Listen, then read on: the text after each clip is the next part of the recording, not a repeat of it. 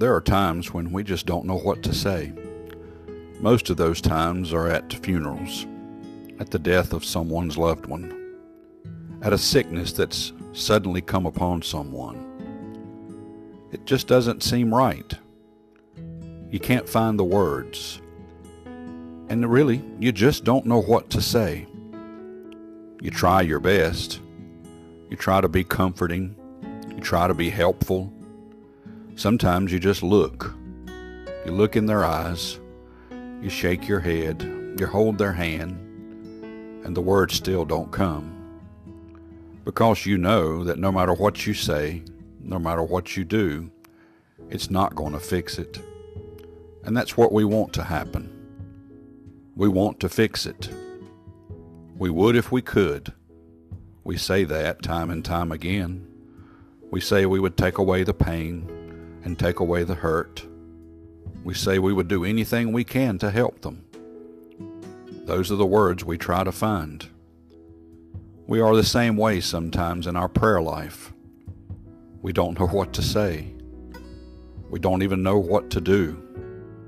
We've reached a place where silence is the only word we have. And you know that's okay.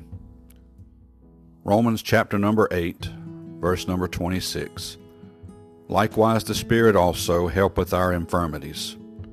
For we know not what we should pray for as we ought, but the Spirit itself maketh intercession for us with groanings which cannot be uttered.